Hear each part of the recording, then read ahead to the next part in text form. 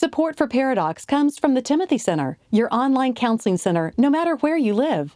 The Timothy Center is a marriage and family counseling facility in Austin, Texas, offering distance consultations for those that live outside the Austin area. If you have questions and you'd like to consult with Jimmy, Josh, or one of their licensed professionals, visit them at timothycenter.com.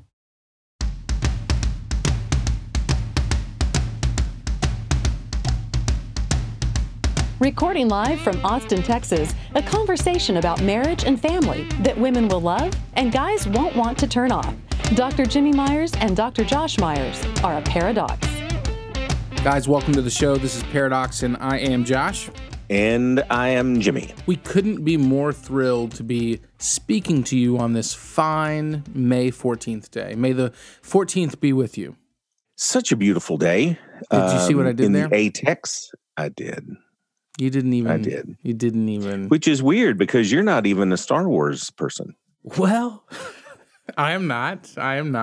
But with May the 4th, and they finally released number 9, which we normally see it in the theater. Mm-hmm. We did not go see 9 in the theater over the holidays. Mm-hmm. So I have not seen it yet. And I'm just the guy that's going to see it once every 2 years when it comes out, and then they do 3 and they pause for 20 years. But I go see it in the theater. I did it in the 90s. I did it in the teens. And then I'm just kind of done with it. I'm not super geeky Star Wars, but with May the 4th, I've now gone back. I did not want to rewatch any of the 90s because they're terrible. But I don't think I had seen episode 3. I've watched episode 3. I went back and watched 4. I'm in the middle of 5 right now, and I'm just working my way up through 9. So I'm actually seeing them again. Very nice. Very nice. I noticed that you don't really care. No, not really. But that's, I dropped May the 14th be with you.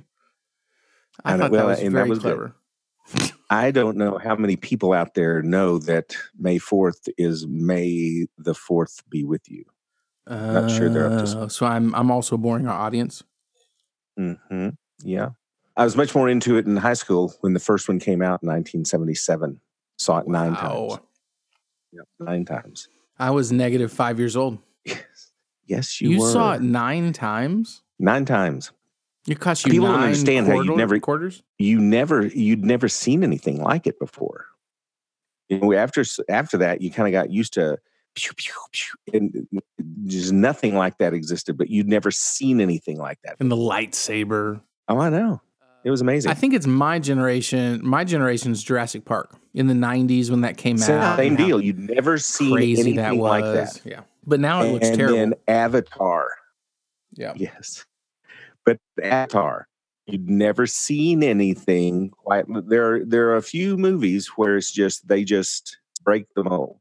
So today we are taking up the topic of what if they fail to launch, i.e. meaning, of course, your children. Your children. And we've talked about last week, we talked about boundaries. We have in previous seasons talked about not preventing a snowflake, and how do we train up our children so they will launch. And we thought it would kind of an opportune time that potentially some kids, because of COVID, are boomeranging back into the house. And like, what should we worry about? Have they not gone out and gotten a job? And so we felt like with boundaries and with COVID and kids boomeranging back, this is potentially a good conversation to have. Well, I was just sitting with a kid a couple of weeks ago that this exact thing applies to. He's struggling to launch. He's tried college. He's tried a gap year, and to no avail. And he's at his parents' house. He does have a job, but really no plan to leave. And it broke my heart to hear him talk a few weeks ago. He said, I know where I'm at right now in life is not good, and I'm anxious and I'm worried and I'm sad about that. But to think about actually stepping out and getting a better job, getting my own place, that too makes me sad and anxious and, worried. And I'm nervous about that as well. And so it's this catch-22 that he's in. Therefore, he just is rolled over in life. Mm-hmm. And I think in so many ways, that's where these kids are. The kids that failed to launch, they've just had this learned helplessness where they roll over. Absolutely. And I've got a client as well, and she is petrified of graduating this May. As much as she wants to complain about her life and about her family, She's desperate to stay in her room and stay on her computer and remain where she is. But it is a learned helplessness. The problem that failure to launch presents is these are emotionally and functionally handicapped kids. We've talked about preventing it, but we can touch on this again. And please go and get Madeline Levine's book, The Price of Privilege, where when you have helicopter moms. What is a lawnmower parent? Oh, I didn't know if you were going to bring that up. The idea of helicopter mom is that they just hover around. If any trouble comes their way, then they swoop in and they save. Lawnmower parenting is actually going in front of them and clearing a path. Preparing the path. Yes. Okay. Good. So whether you are helicopter or lawnmower or using a helicopter upside down in order to mow a lawn, which I guess technically that could occur. No, they can't. Both of those produce a child that does not formulate a sense of self, that I can do this. If we've had to hammer them to do their homework, if we have to hammer them to their hygiene, if we have to hammer that, if left to their own devices, they would just sit at home. And I don't know why so many of the failure to launches are connected to computer gaming.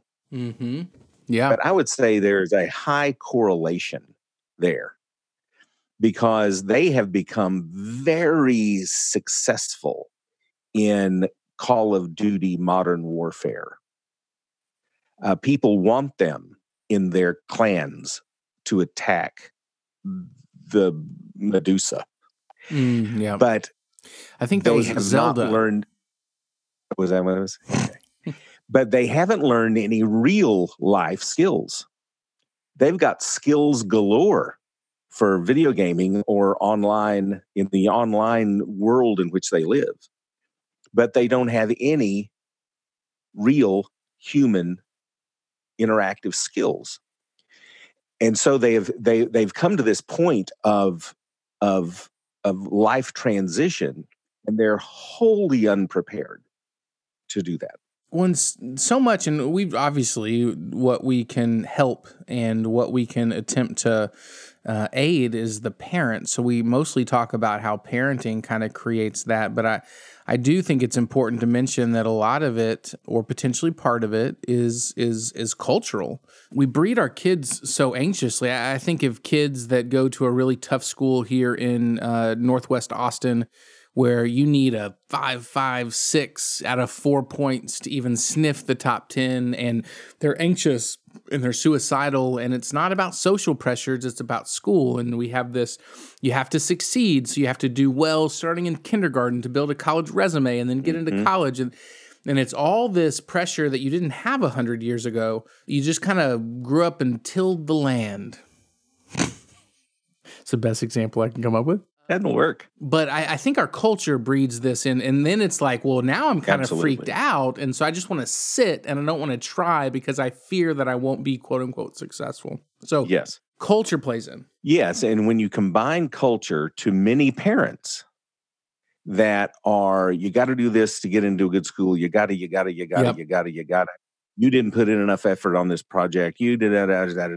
Well, and then it comes time that what my parents have been telling me that I must prepare for with years of hard work is upon me. Yep. And there's a lot of pressure societally, familially. And to tell you the truth, some of these kids, they apply the pressure themselves, wanting to please and needing to succeed, not just wanting to. So solutions. We do want to talk, some practical things, but keep in mind, that if you have a future 18-year-old in your home right now, parenting is an 18-year process of de-parenting. It's been said that when they're little, we are hands-on supervisors. When they're teenagers, we become managers. And then when they leave our homes, we become consultants. And when they're young, we go from literally wiping poop off of their buttocks and shoveling food down their gullet to, in only 18 years, waving goodbye to this quasi adult. Can I tell you a poop story real quick? Oh, yeah, please. This happened to me a few days ago. We have a 2-year-old still in diapers. We like to wean them prior to them turning 3, so we have a little bit of time. Anyway, in the middle of the night, when I kind of wake up and I can't go back to sleep, I walk, into the kids and I'll check them, and Sam smelled like poop. And I've always, now we've been parents for 7 years, I've always used the technique in the middle of the night to stick my finger in the diaper rather than turn on a light. And you would think after 7 years, I would have learned that that's not a good idea. Because you pull back a poop finger. And I told Sammy that the next morning, and he still brings it up and just laughs and laughs at his daddy. About your poop finger? Yes, he had his poop on my finger.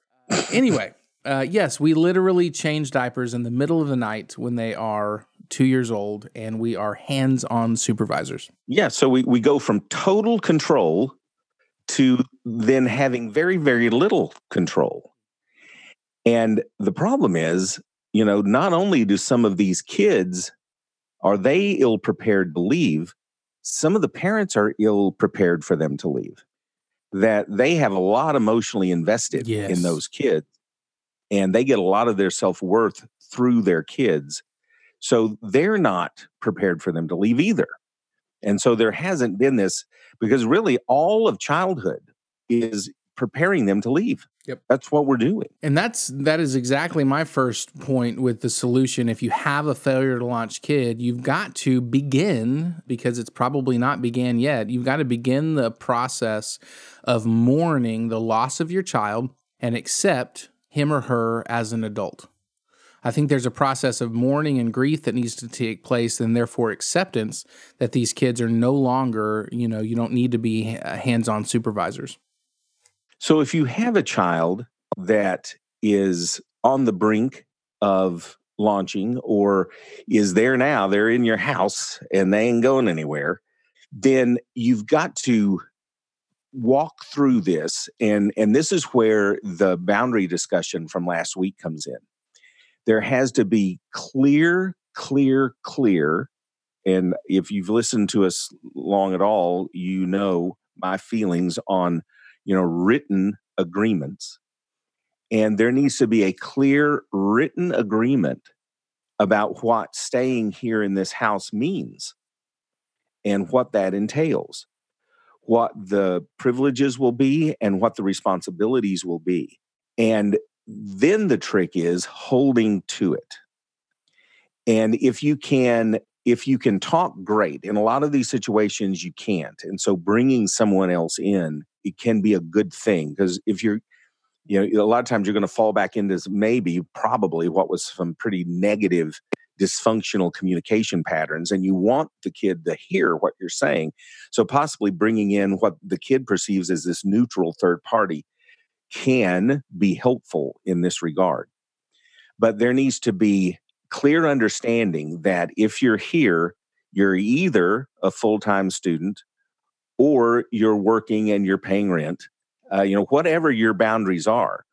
But staying with you is time limited, because the longer they stay with you, the worse their emotional and functional handicap becomes.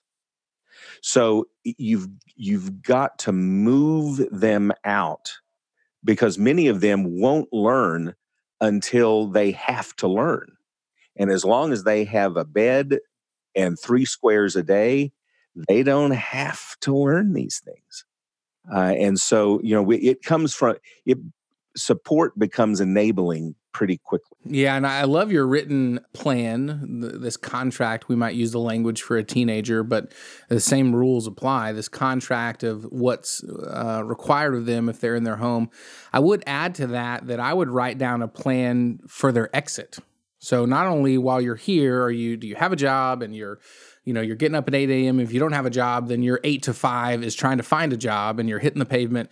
You need to create this plan of 3 months, 6 months, 9 months, whatever it might be, this exit date. And this is what we are going to plan for. And during the 9 months, let's say that they're in your house, I know, Jimbo, you talked about teaching them life skills. So you teach them how to budget and you're teaching them how to cook. And then on that date, they're out. And you might even, after the date, you have a written agreement that we, for the first month, are going to pay 75% of your rent or 50% of your rent. And then the second month, it goes down. The third month, it goes down further. And you slowly then, even after they're out, again, all of this is written out. You are weaning them off with an agreement with them to where at the end of it, they're fully functioning and they're on their own. And I know that, what feeds into the parents' anxiety is, oh my gosh, if we quote unquote kick them out, they're going to just fall in with drug users. They're going to be homeless.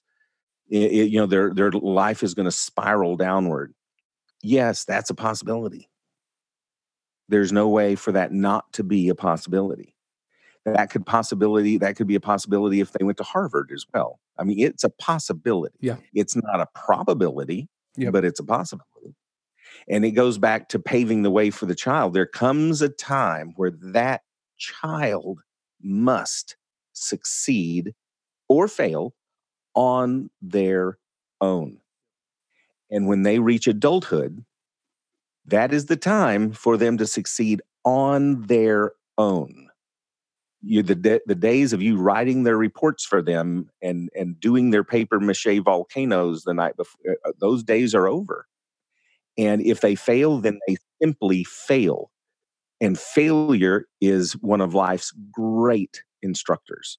So failure is not even necessarily a bad thing. And what's the opposite? Like these kids that aren't forced, that a plan is not created for them, that aren't forced to get out of the house, even with some aid after they're out of the house. These kids that are not, their hands are not forced, they stay. They simply sit. And that creates more tension within y'all's relationship as parent and child. Like so I know it's scary to launch them and will they succeed or will they fail? Like that question is really, really important and that is scary. But the opposite of them staying is almost more scary. I mean, they become crippled in their lack of functionality. Several years ago, I had what was sort of an elderly lady. Not elderly, but she was upper middle age, and with a 32-year-old son. And she came in because he wouldn't get or keep a job, and he would just cuss at her and wouldn't clean up and would scream at her because she was a single mom. I think she was a widow, and she just didn't know what to do. 32. This young man was a 32-year-old, 12-year-old, still in his room, still playing video games during the day. As you were talking, what came to my mind is a talk that we've given on the show before. Grace ceases to be grace if it occurs too often. That kid, Grace, it actually becomes an expectation. And so this mom feels like she's being loving to this 32-year-old. But now if he has her stuck, if she doesn't do everything at his whim and meet every expectation this kid has because she believes she's being gracious, he believes it's now an expectation, which is then producing this anger for this kid towards the mom. I say kid, right? 32. That's not reality. That's not reality. People don't just kowtow to your every whim. Again, how does he function in society with this expectation that I get what I want and I certainly get what I demand? The rest of the world is going to look at him like he has three heads because that he is destined to be just a train wreck. So preparing them to leave, giving a written expectation of what that departure is going to look like. And what might agreement be on the other end, right? If you're helping them a little bit, but getting it in writing. But finally, I think the biggest point is like, you got to get them out of the house. Period. Their stuff goes on the curb at a certain date. And It has to happen. The parent is scared to death, but it has to happen. And we see a lot, and very quickly, we see a lot of parents that are in disagreement. One thinks you're an ogre for putting his stuff on the 32-year-old stuff on the porch. And the other thinks, well, you're the reason he's this way. And so you get a lot of conflict when you have which is one of the things that produces one of these kids, is parents not being on the same page about what is loving. Remember, Jesus looked at the rich young ruler, loved him, and said, go sell everything you have and let him walk away. So like we said last time about boundaries, it's a loving thing to do. If you want more information about this episode or anything previous, it is paradoxpodcast.com. You can also find us on our socials there. We appreciate you guys for listening. See ya. Paradox is produced by Billy Lee Myers Jr. For more about Billy, go to therapywithbilly.com. For more information about our Paradox evangelist, Julie Lyles Carr, go to julielylescarr.com. And if you want more details about what was discussed on today's show, go to paradoxpodcast.com.